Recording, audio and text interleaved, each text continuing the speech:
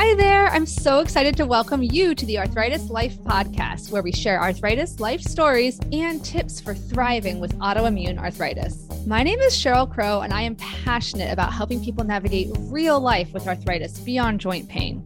I've been living with rheumatoid arthritis for 20 years, and I'm also a mom, occupational therapist, video creator, support group leader, and I created the Room to Thrive self-management program. I am so excited to help you live a more empowered life with arthritis. We're going to cover everything from kitchen life hacks to navigating the healthcare system to coping with friends who just don't get it. Seriously, no topic is going to be off limits on this podcast. My interviewees and I share our honest stories of how chronic illness affects our lives. This includes discussions about mental health, sex, shame, pregnancy, body image, advocacy, self-acceptance, and so much more.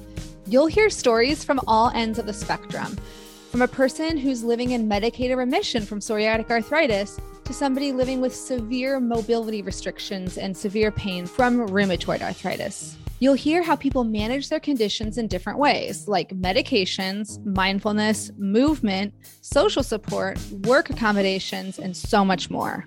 You'll also hear from rheumatology experts who just get it. We'll dive deep into the science behind chronic pain and what's the latest evidence for lifestyle changes that can help you thrive with arthritis, including exercise, sleep, nutrition, stress reduction, and more. This is your chance to sit down and chat with a friend who's been there. Ready to figure out how to manage your arthritis life? Let's get started. Hi, my name is Cheryl Crow, and I am passionate about helping people navigate real life with arthritis. I've lived with rheumatoid arthritis for 17 years, and I'm also a mom, teacher, and occupational therapist. I'm so excited to share my tricks for managing the ups and downs of life with arthritis. Everything from kitchen life hacks to how to respond when people say you don't look sick, stress, work, sex, anxiety, fatigue, pregnancy, and parenting with chronic illness. No topic will be off limits here. I'll also talk to other patients and share their stories and advice. Think of this as your chance to sit down and chat with a friend who's been there. Ready to figure out how to manage your arthritis life? Let's get started. Hi, everyone. I'm so excited to have Amy Bowers here today on the Arthritis Life podcast. Welcome, Amy. Hi, happy to be here. Great. Can you just start by giving the audience a really quick introduction to yourself, like where you live and what your relationship to arthritis is? Sure. So I am living in Miami, Florida right now, and I moved here about 9 years ago, and I have been diagnosed with rheumatoid arthritis for about a year and a half. Okay. Yeah. And so we're recording this in the end of January, 2022. So you were diagnosed during this worldwide pandemic, which I can't even imagine. So I would just love to hear a little bit of your initial diagnosis story. What were your symptoms and what was it like to be diagnosed during COVID? Yeah, it was very hard. I didn't know what was wrong. I don't have I have 5 sisters, and my mom is in her 50s, pretty young, and no one in my family has an autoimmune condition. One sister struggles with migraines, but I just didn't know what was wrong. And my hands were like making, into little claws, and I couldn't open things. And my knees got so painful, and I was having a hard time walking or even holding my own weight up to stand. And obviously, I called my primary care physician as soon as I could and got blood work done as soon as I could. And he called me back and was like, "This looks like you definitely have rheumatoid arthritis." He sent me a referral to a rheumatologist, and they were so busy. I couldn't get in for so long. So I was just living on prednisone and a prayer, just until I could get in to see the rheumatologist for the official diagnosis. But, I did all that on my own in the pandemic. So that was very difficult. All of my family lives in northern Michigan, And, I was a single girl living in an apartment by myself that I had just moved into and couldn't even have friends over because it was COVID, wasn't going to work because it was COVID. So not seeing anyone except for on Zoom calls and, FaceTime with my doctor to try to figure out what was going on. It was very difficult. It was very isolating and confusing. And I just like couldn't imagine that this was how it was going to be, at least until I saw the rheumatologist. Yeah. Wow. So it was like in what month was it? That was in, I would say, August Okay. of 2020. Yeah. 2020. Yeah. Yeah, 2020. Yeah. Oh my gosh. Yeah. So the pandemic at that point, there was still so much uncertainty. Like, are we about to be done with this? Or, I mean, I can't imagine. I mean, you're just describing what you went through, but, being on your own and then not really having the expertise of a rheumatologist to guide you through understanding, like, how did you even get information about rheumatoid arthritis? Like, did you Google it or how did that work? Yeah, I spent a lot of time on like Mayo Clinic's website and then the Rheumatoid Foundation's website and just trying to learn. But honestly, like the resource that was the most helpful for me was Instagram. That's how I found you, and that's how I found out about the program that you run with Room to Thrive. And social media, which like I've never been like, I'm bad at Instagram. Like I post pictures of like my cats and flowers. Like I don't post content people want to see. Like I'm not very I love good your at cats. social media. Yeah. But I love Instagram and TikTok just for like connecting with other people because, it was such an isolating experience. Social media, like seeing people, even like, especially people my age that are dealing with being newly diagnosed, I learned a lot from them. I learned a lot from, you, other people, especially on Instagram, that, if it was a simple life hack, something to make my life a little bit easier, things that, can alleviate pain, that's not medicine, that was super useful in that weird time period while I was just like waiting for my diagnosis, but like definitely had RA. Like it was very helpful. And honestly, I don't know what I would have done because I didn't know anyone with it and I wasn't able to really talk to anyone. Yeah. Yeah. And you're also all the while this is happening, you're working a very demanding career, right? So you're trying to work. Can you tell the Oh audience a little bit God. about your career? Yeah, so I had actually started a new job in March of 2020. So I had started working at like a national law firm and was like 5 months in when I got the diagnosis.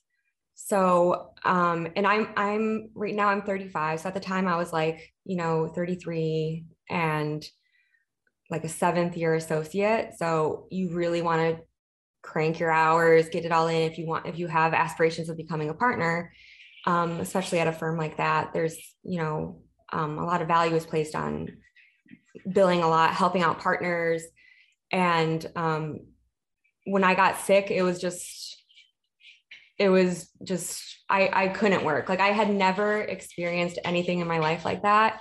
I'm super energetic. I've never had a problem with focusing, never had a problem working long hours. I would be happy to do it, like formerly, preparing for trial before I got sick, like, 2 weeks of 12-hour days, no problem. Like whatever it takes to get it done so that, that's just kind of expected when you do the type of law that I do. And when I got sick, honestly, thank God it was during the pandemic because work had slowed down so much and I had just started this job. So it was like before I got onboarded to a lot of cases. So I could sleep like hours and hours in the middle of the day. And then once I eventually did get into the rheumatologist, I think I was put on methotrexate right away. And I would be doing Zoom calls or something for work and feeling a little bit better generally overall. And then just like have to leave a Zoom call to go like be sick and throw up. Like my body was not tolerating it. And just that whole process of like being so fatigued, and not being able to focus, not being able to work. I knew if I didn't start feeling better very quickly, um, I would lose my job or I had to leave my job. I did not feel like I had options.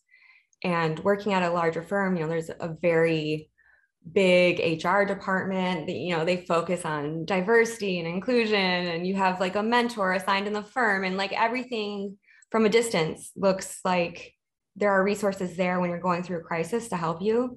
But when it's happening to you and you're so tired, you can't even function, and you're stressed out and you're in a lot of pain, those resources are just they're just not they're not adequate. And that was a very hard lesson to learn, was like, HR is not your friend, like, it's not a charity, it's a business. And while you have met nice people or smart people, capable people, and people have appreciated your helping them or whatever, they don't care about you. That's a very hard thing. That was hard for me to learn, because I care so much about people I work with. I think that's just normal, especially, living in Miami, not being from Miami. Like, that's where I've met all of my friends, is at work. And, when that happened to me, my hours were abysmal, I was not able to work. And it was, made very clear to me, like, this is not gonna work out, Yeah, I can't even imagine like how hard you had to work for your career, to get to where you were. And then to have all of a sudden, like through no fault of your own, you're working just as hard as you've always worked and doing what you've always done. And then all of a sudden you start getting hit by this, fatigue, brain fog, joint pain, and then having to then function during this totally uncertain time of the pandemic. And I'm wondering, like, did you have to tell, or did you have a difficulty figuring out who to tell about what was going on? Like, did you disclose or did you not? How did that work? Yeah. So, as far as the people I told, at the time I was staffed on like this one really big case, and there were two women shareholders or partners that were pretty much managing the case. And I told them because I was taking these Zoom calls, with the team and getting assignments and trying to figure out who was doing what and when, and just, talking about case strategy type conversations. And it was like very obvious to them and me that I was just confused.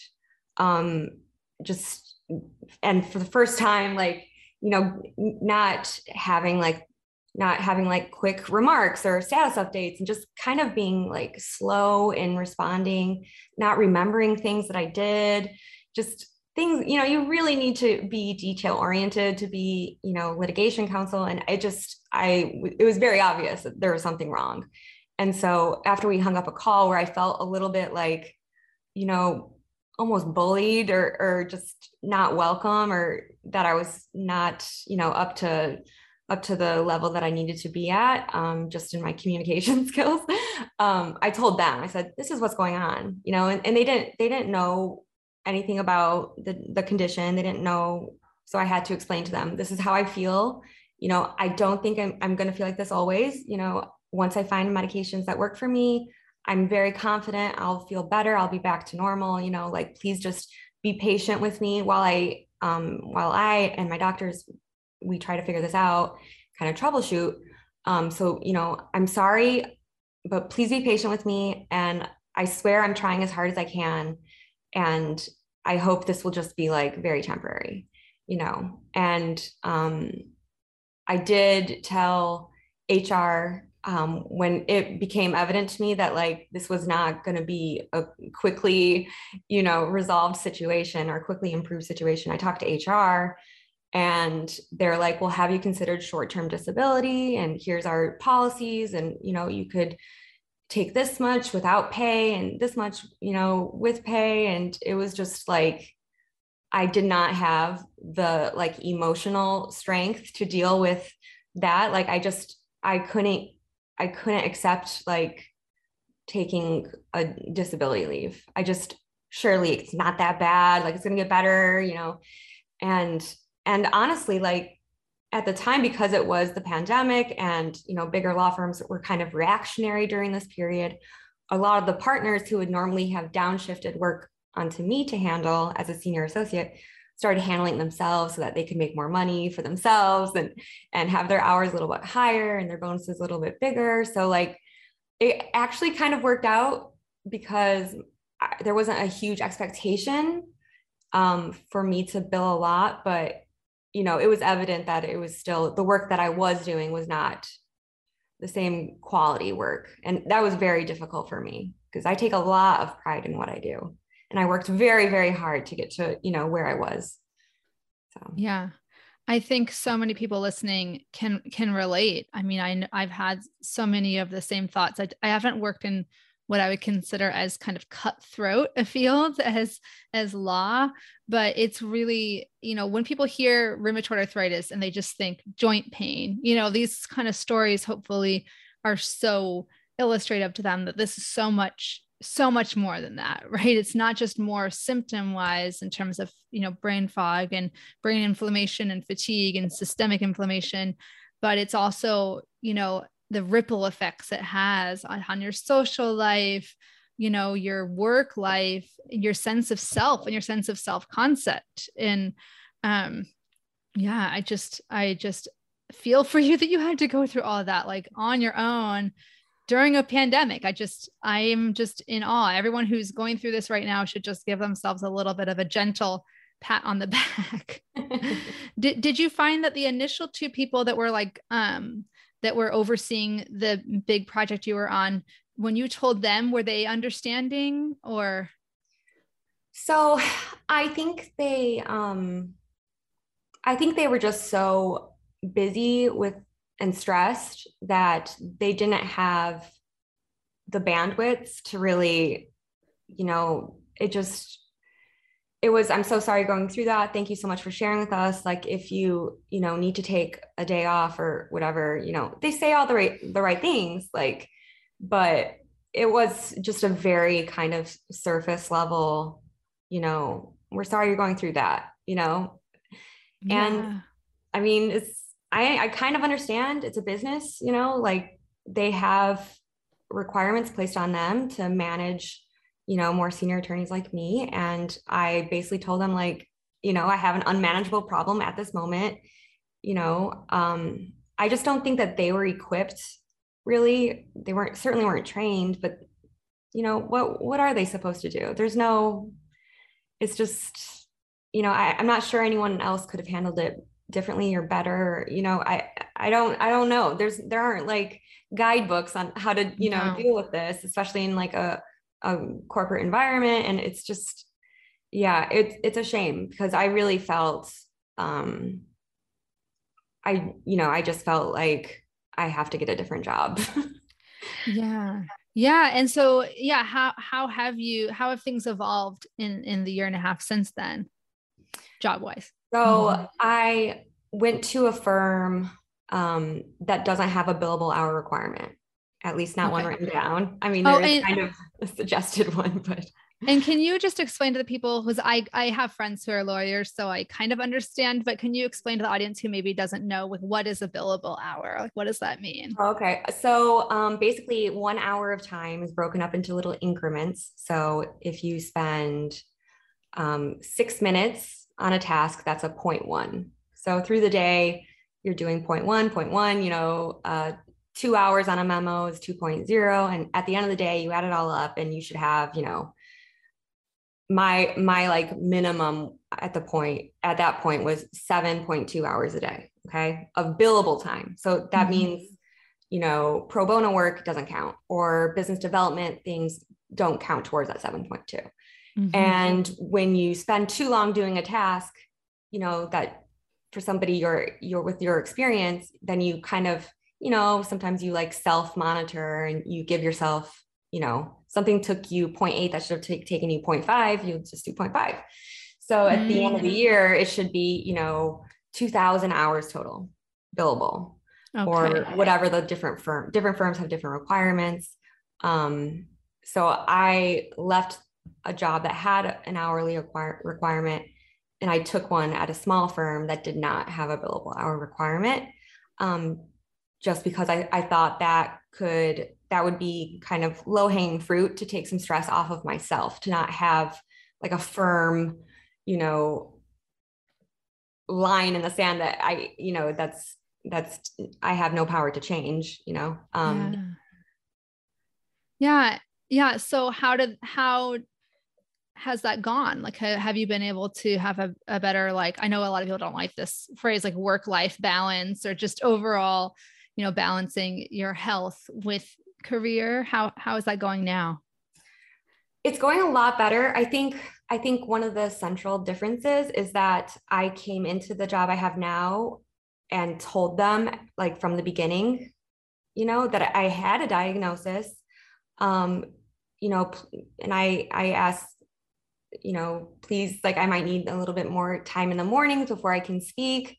um it might take me a little bit longer to get up. If I'm not feeling well, I might go home or work from home. And for the most part, as long as I get my work done, it doesn't matter what time of day I'm doing it, which is great. And we're in a hybrid schedule. So I go into work on Mondays, Wednesdays, and Fridays. I stay home Tuesdays and Thursdays. And masks are required to be worn in all, kind of common spaces. And I have felt a lot better since starting at the smaller firm.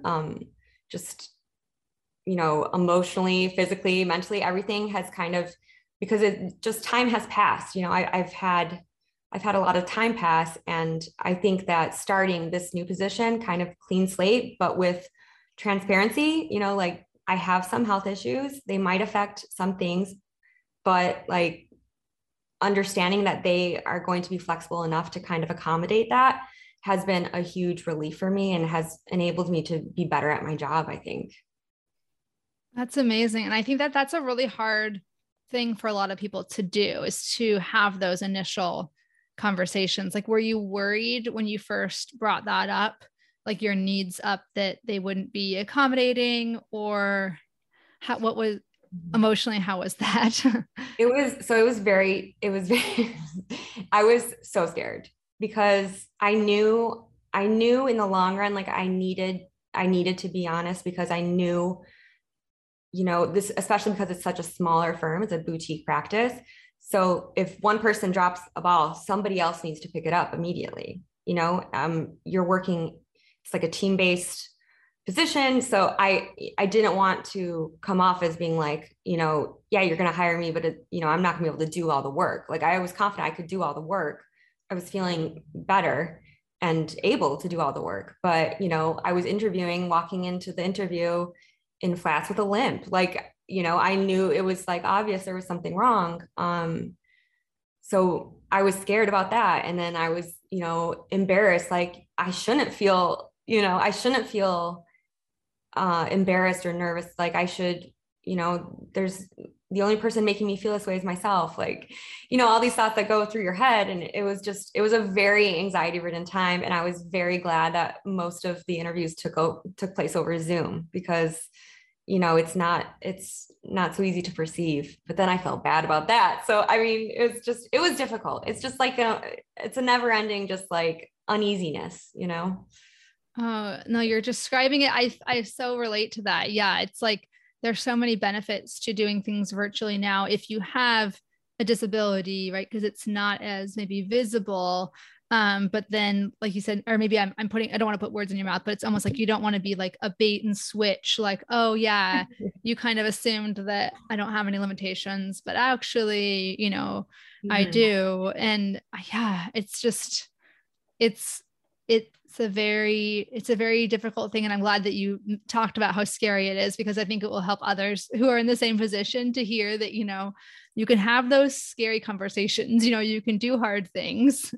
And now you are, not to be like wrap it in a tidy bow, but like you pivoted your career in order to support your, overall like health and well-being. And, that's something that I know a lot of people end up doing, whether it's like, you're obviously still a lawyer, you weren't like, okay, I'm going to go do something totally different, but you switched to your specific workplace. And what did you have to change insurance too? I feel like that would be so stressful, any changing in insurance.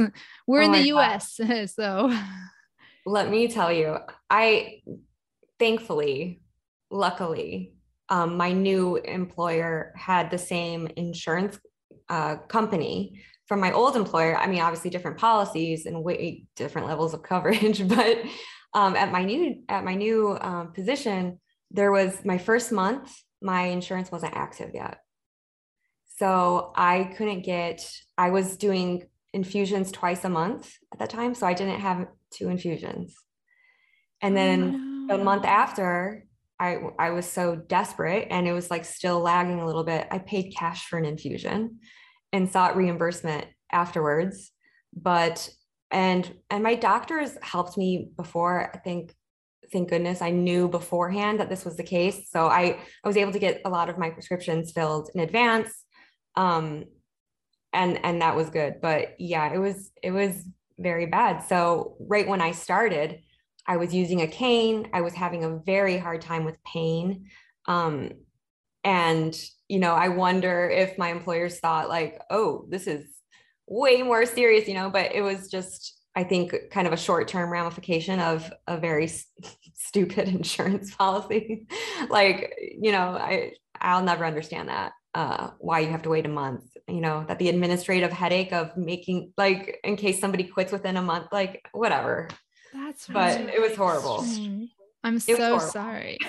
Well, and I think that one of the most frustrating feelings for me, and I think many others, is like suffering for no good reason, like, because you're like, I know what's going to help alleviate my suffering. It's getting my medication. So like the fact that this is being delayed, for maybe not no good reason. Like I was thinking about like shortages during the pandemic. Like there's a lot of people right now in Optemra who aren't able to get it, and that the reason is the pandemic, but it's still like frustrating to just be like, I want to do everything I can to feel the best that I can. And I'm being stopped by these forces out of my control, and it's part of the overall process of like living in a body that's like to some degree out of your control. You do the best you can.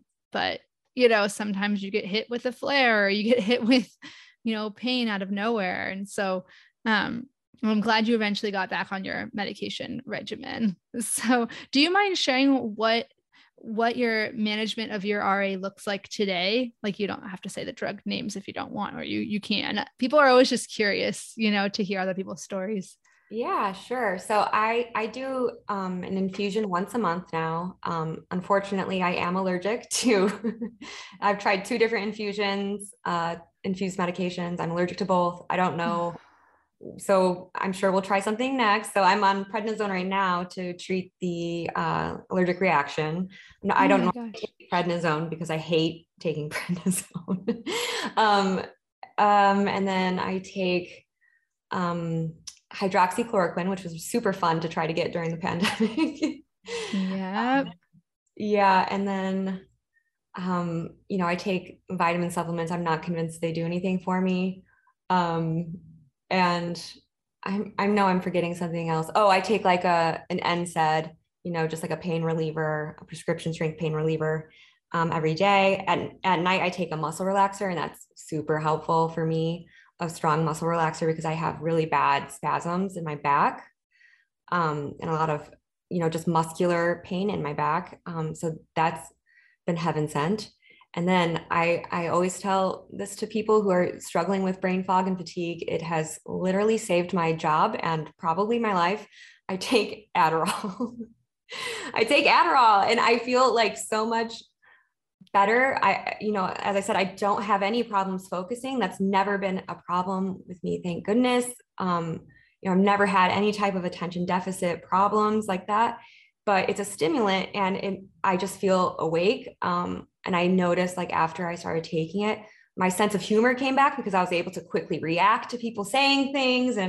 And I feel so much like myself now. And I credit it like 100% to Adderall. Without it, on days when I don't take it, or if I forget and take it late or something, I'm right back it's just a palpable level of fatigue. It's debilitating, so I love my Adderall. I am the Adderall evangelist. I think Yeah. anyone listening who's suffering with brain fog and fatigue should have a conversation with their doctor about stimulants, because I've found it so useful. Yeah, that's one of the things I never even learned about until, being on social media groups, that it's, a lot of rheumatologists or even primary care doctors will consider if it's appropriate for the individual patient, whether Adderall could be, or another stimulant could be helpful for their fatigue. And even like you said, even if you don't have a diagnosis of ADHD, you may be able to get that to help with the fatigue. And that's I mean, something, we want to throw everything we can at these things, right? Like, and I think in general, the medications that are available tend to really target the joint pain and inflammation, and they don't always target the fatigue in the same way.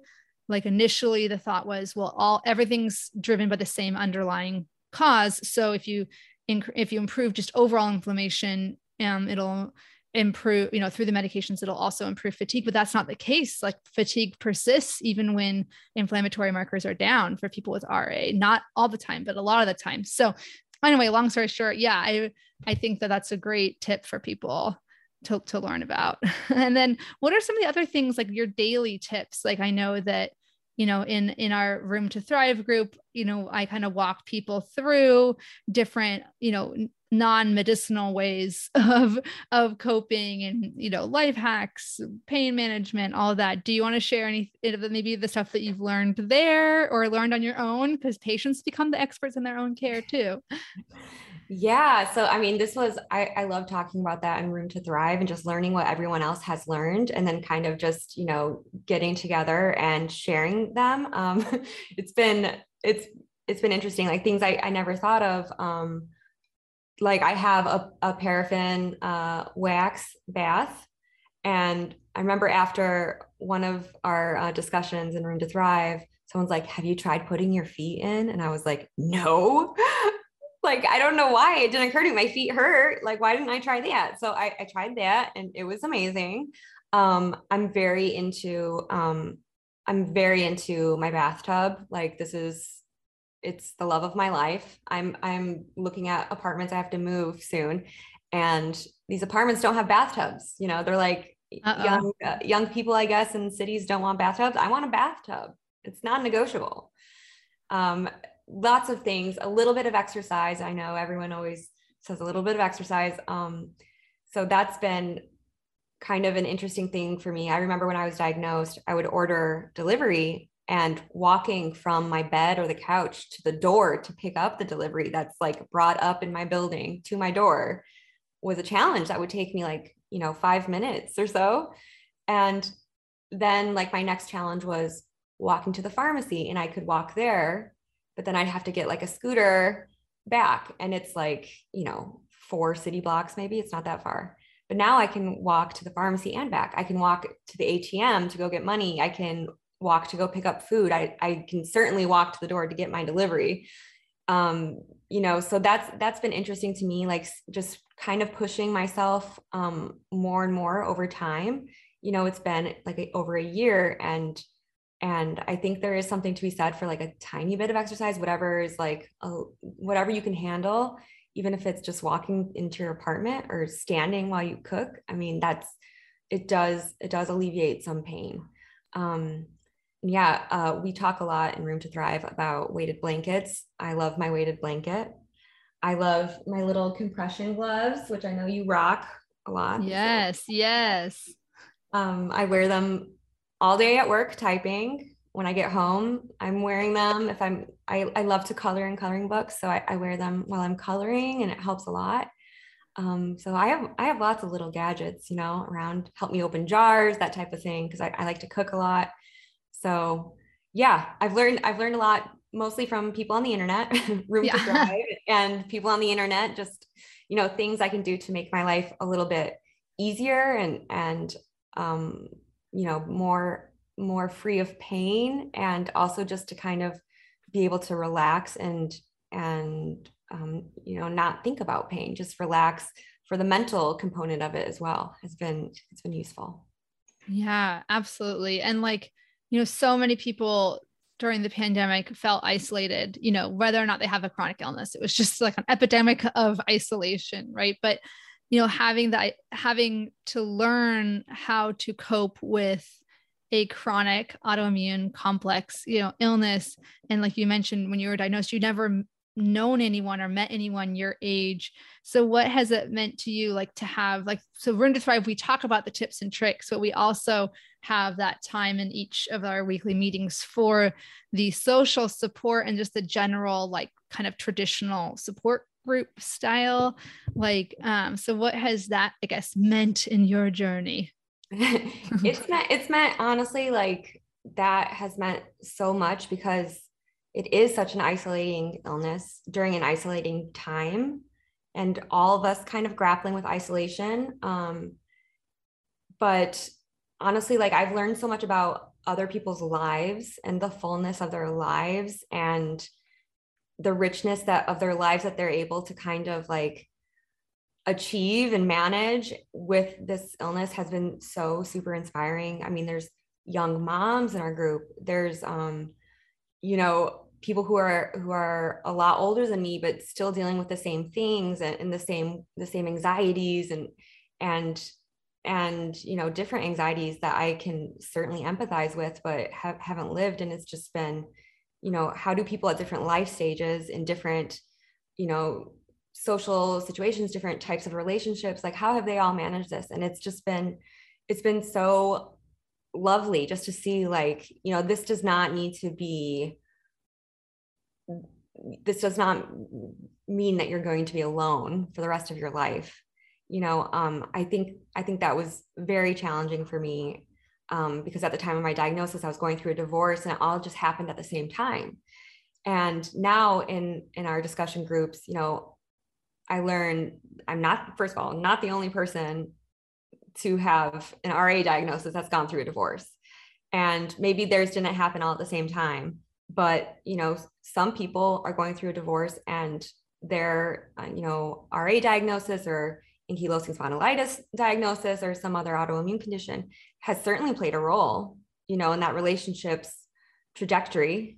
And being connected with people who have kind of been, dealing with managing RA, receiving a diagnosis, an autoimmune diagnosis, and kind of their social support system falling apart, has been super helpful for me, because it's like, okay, well, life doesn't end just because that relationship ended and because you have a difficult diagnosis.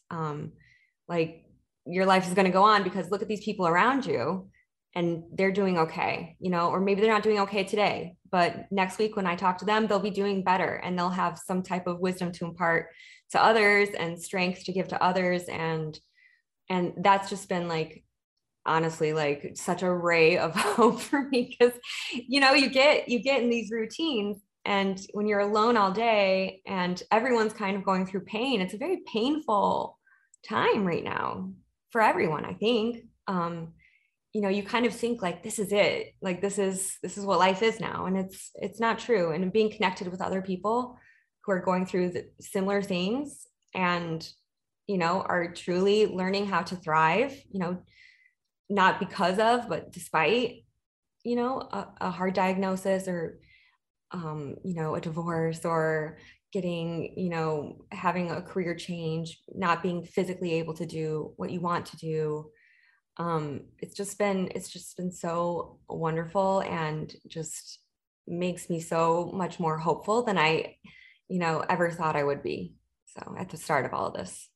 Oh, wow. That's amazing to hear. And I mean, one of the things that keeps coming up for me in the group, even as like, I'm facilitating the group, but I also am going through rheumatoid arthritis myself. And it's like, so often we feel like we're the only one, right? Like so often, even if we're connected through social media and other things, it's like you kind of have this moment when you're about to share something with a group where you're like, oh my gosh, I'm just silly. I'm just being so silly. And then inevitably, whenever anyone brings something up where they're thinking, oh my gosh, like I'm the only one, there's everyone else like, oh no, like me too, or it's just, and we tend to be the hardest on ourselves, right? So it's like, when we say something, oh, I can't believe I like didn't do a better job. Like there was one person who was talking about that they didn't advocate in their mind. They didn't advocate well enough for themselves during a medical appointment. And it's like, having people in the group say, that, you did the best you could. And then you could still, the time to advocate isn't over after the appointment. You can send a follow-up, voice message or my chart message or whatnot. And just like, yeah, just that ability to have people who just get it on that like logistical level, like all the challenges of like insurance and, disclosing or not disclosing at work. Anyway, it's been amazing to watch. And I didn't know when I started, Arthritis Life that there would be a pandemic, right? So I was just thinking about doing online programs because I'd be more able to serve lots of people in different areas instead of in person. But then once the pandemic hit, I'm like, oh, this is really necessary now. Like, like this is not a nice to have. This is like a must have. Yeah. But yeah. And I know like, even like when you've brought up things like you mentioned using a scooter, so many people, especially young people, however you define young, young appearing people who are not basically appearing elderly, often feel shame around using any sort of mobility aid, a cane or a scooter or even a compression glove. So like when you say, oh yeah, I used that at the store, it's so powerful to other people to hear that, right? Because they're like, oh, I didn't know if I should or I could, or are people going to look at me weird? Like, you don't look sick. You don't look like you need that, So forget where I was going with that, but it's okay. I can talk about that. I mean, I really struggle, especially with a cane. So as a treat to myself, I got this really fabulous hot pink cane. It looks like a flamingo. I love her. And I don't need it most days, but when I'm walking, like usually like vacation is a great example of when a cane is great because it's a lot of walking or more walking than I typically do than I probably should be doing. And especially like on hard surfaces like museums or sidewalks, it really is difficult for me. My knees get so tired and it just feels like I'm going to collapse, so that has been very hard for me to kind of accept. But I think by having a pretty cane, it's like, you have to look at it, like everyone look at it, and I'm not trying to kind of like hide it. So it kind of gives me like a puff of confidence, that I don't have at the moment, but it's like, it kind of is like a fake it till you make it thing. And it's like, someday I'm going to be proud to walk with this cane because the cane is cute. I look cute with it. And, anything I can do to like make myself feel a little bit better, I think I'm going to welcome it. And what I really struggle with is accepting wheelchairs. And I'm really, trying to work on that. So this year was like the first time that I tried a wheelchair at the airport because I had a horrible experience. I was traveling with friends and I went through the regular line. It didn't look like it was too slow or anything, but they closed down one of the machines. And so there's only like one of the security systems running. So I ended up having to stand still for a long time carrying like a backpack. And my body was ruined for like a day. I couldn't do anything. So I learned, a very hard lesson, the hard way. And so I've become, open to using a wheelchair, at least through airports. And my goodness, it has completely changed the travel experience for me. It is unbelievable. And I'm just, kicking myself, like, why do you have this, issue with accepting a mobility aid?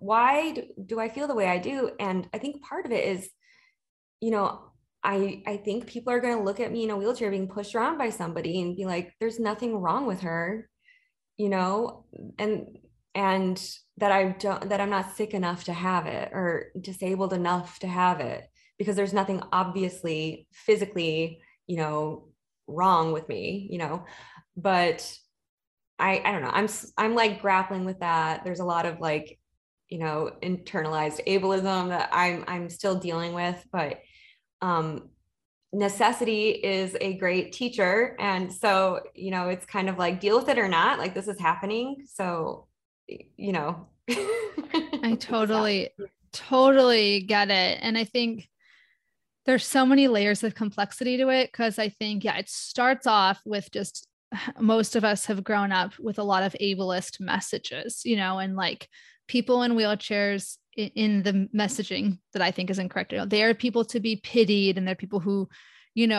that they are not there. If you have to use a mobility aid, you're less than in some way, so then there's your own kind of often resistance to using an aid because you don't want to be seen as less than. And then there's also living with a condition where you're in that gray area. You're not paralyzed, like you can walk a little bit, right? But you're not at the point where you can just walk kind of unencumbered by any limitations. Like you have limitations in how long you can stand and walk. But most people think in a very black and white way. Like you're either 100% disabled and you need a wheelchair, or you're 100% able-bodied. Like there's no in between. So, what I tell people who are worried about people judging them is they will judge you. They will. You have to just look that in the face and be like, okay, so I can either be judged while taking on a behavior like using a mobility aid that helps me, or I could be judged by and then not use something. But it's like either way, people are judging each other constantly. And so, I think it's so important to just take that stand for what you need in the moment, and like you mentioned, take the power back. Yeah. Be like, I have a cane. It's awesome. It's pink. And I do hope that one day our society has a better framework for understanding invisible illness, invisible challenges, because there's so many reasons somebody could lack stamina. Now there's long COVID, there's cancer, there's multiple sclerosis. There's so many reasons, or ways. One thing that's a little tiny bit of an in-between measure that sometimes I will tell people, look, if you're really having a hard time, like, and this is going to be controversial. Okay. But like, sometimes if I'm like, I don't want to have to explain this 20 times, like you can put something on that's like a visible thing. Like you could put on a knee brace, maybe if you don't technically need that knee brace, or like, I have some like heavier duty hand splints that I used to need more often. I don't currently need them, but it's like, if I don't want to have to sit there and explain to everyone at the airport why I can't do something, just put that on. Again, that's controversial because it's like, you don't want it to in general being like faking disability, obviously, but it would be for like, as a short-term measure to like get you through a unique situation, like an airport, so just a couple thoughts. I wish there was like when children travel by themselves and there's like designated minor, like the little cards, the placards. Oh, there is one. Someone made one. It's the sunflower lanyard. Like the sunflower lanyard is for invisible. I'm so glad you reminded me of that. But again, it doesn't. It's a great idea that obviously somebody had before me, and I hope it becomes widely known and accepted, because I think that would be awesome. Just some type of way so I don't have to have like the additional burden of explaining why I am utilizing a service that's available to the public would be great. Right. Yeah. Like I know there was a time in the group that we were talking about, like Disneyland, and, that someone was saying, and I know right now, obviously Disneyland is difficult because of the, infection control, but that, that they tried to do as Disneyland the first day without using any mobility aids. And it was just, a disaster. And it's like the next day they used a wheelchair and it was so much more enjoyable. So, it's like, trial and error. You have to meet yourself where you're at, but it's certainly just for anyone listening, you don't have to like wait until it's bad enough to justify needing a mobility aid. Like if you need it, you need it. You're the best one to judge that. So, and there's this is going to like, I'm probably going to hate myself when I hear this recording back for talking about this, and it's an extremely privileged, and I know how this sounds. Okay. Just everyone listening, I know how this sounds, but if you are fortunate enough to be able to afford things that provide you comfort, that's been a very key thing for me. Like, don't feel bad. If you can afford to upgrade to first class, upgrade to first class. If you can afford to get the nicer hotel room with the nicer mattresses, do it. Like, if it's not going to break the bank, and and if you're as fortunate as other people, and you can afford it and it's fine. Like, I've had to kind of like just take from my mind the idea of like just like like this one will be okay, it costs less, so I should just do the cheaper thing.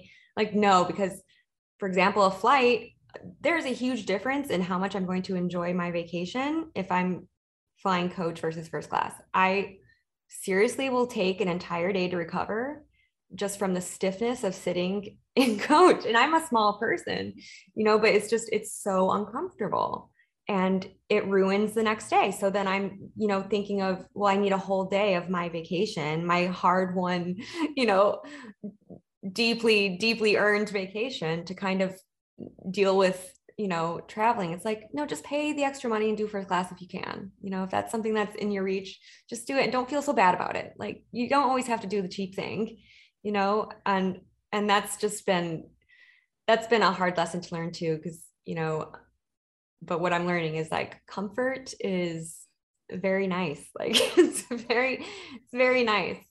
Oh, totally. And I do feel privileged when I talk sometimes about like the different gadgets I got. Like I bought gloves that are over $100 that are electronic, like battery recharged, heated gloves. Oh my God. They have changed my winter completely. Cause I love like the thought of going out in the snow and playing in the snow, but I have pretty bad Raynaud's on top of rheumatoid arthritis, which means that my vascularization to my fingertips when it's cold just goes away, and my toes too. So, but yeah, it's like, the worst situation is to get the thing that you need and then feel bad about it anyway. Like, so yeah, of course, I wish that everyone with rheumatoid arthritis could afford first class and could afford all of everything, the paraffin bath, the infrared sauna. I know someone who has one of these. There's so many things you could invest in, like the weighted blankets and everything. And I think I when you're like, I think people are going to hate me for saying this.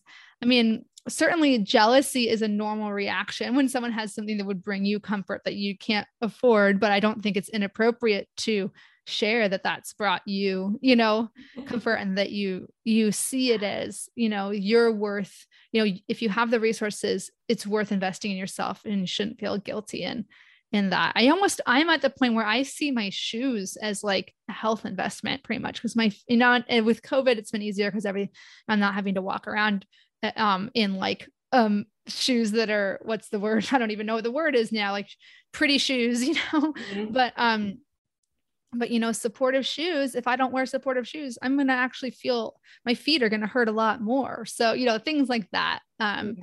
And convenience too. I'm become so just happy to pay for convenience. Like, having my groceries delivered to me is $10, right? But I order on Amazon, and then, my groceries come delivered to me. I'm not risking exposure to people in the grocery store. I don't have to deal with heavy bags, getting in an elevator, doing all those things. I mean, it might sound like, well, everyone who does grocery shopping is not a deal. And it's like, yeah, but like, if I do grocery shopping, that takes a lot of my energy, and it's right. very, very draining. And then I'm anxious about being around people indoors, and it's $10, it's all right. Like, I can afford it. And that's like, giving myself permission to kind of spend the $10 here or there to make my life easier, more comfortable, more convenient. Like, it's money well spent. Yeah. Yeah, absolutely. Oh, I hope that this is inspiring to people. I feel like it's like, I feel bad. I'm always encouraging people to get more gadgets, but, I need to rein in the spending though. I mean, I think I know there's so many things you can buy for RA. So, eventually you'll run out. So I'll let you know when I get to that point. Yeah. No. And so this has been so great. And I always like to ask other, rheumatoid arthritis, patients. I know some people don't like the word patients. It's hard for me to get out of the habit of saying patients, because I like being referred to as a patient when I'm talking about my healthcare experience as a patient, because that's just how I see myself in that encounter is I'm a patient, but you are much more than a patient. You're a whole human being. But I always like to ask, to finish my initial sentence, I like to ask if there's any advice that you kind of are inspired to give to anyone who's newly diagnosed listening today. It's a hard one. It's a very open-ended question, right? Yeah, I don't know. I don't know if I have much advice to give other than like in the beginning, it might seem like horrible and bleak and it's painful, especially if you don't have your meds figured out. You're not getting some relief through medication and struggling to find good, care providers, all of that. Just like as painful as existence is, just like keep going. Even if you're sleeping through the whole day, whatever you need to do to get through the day, just keep going because, eventually, like, hopefully, likely, you will find something that can get you feeling more like your old self again. So just to keep going and to not be afraid to ask people to help you, That's been, yeah, I totally get it or understand what you're saying. And I think that I have to keep relearning that, I've had this for 19 years and I still struggle to ask for help sometimes. And I think it's hard because asking for help, it means admitting that you can't do something yourself that most likely you in your past, pre-diagnosis life maybe would have been able to do, or just in your ideal world, you would have been able to do. So I think that's really, really great advice. Is there anything else just as a final note you'd like to share that we didn't already cover? No, I think I'm all set, but thanks.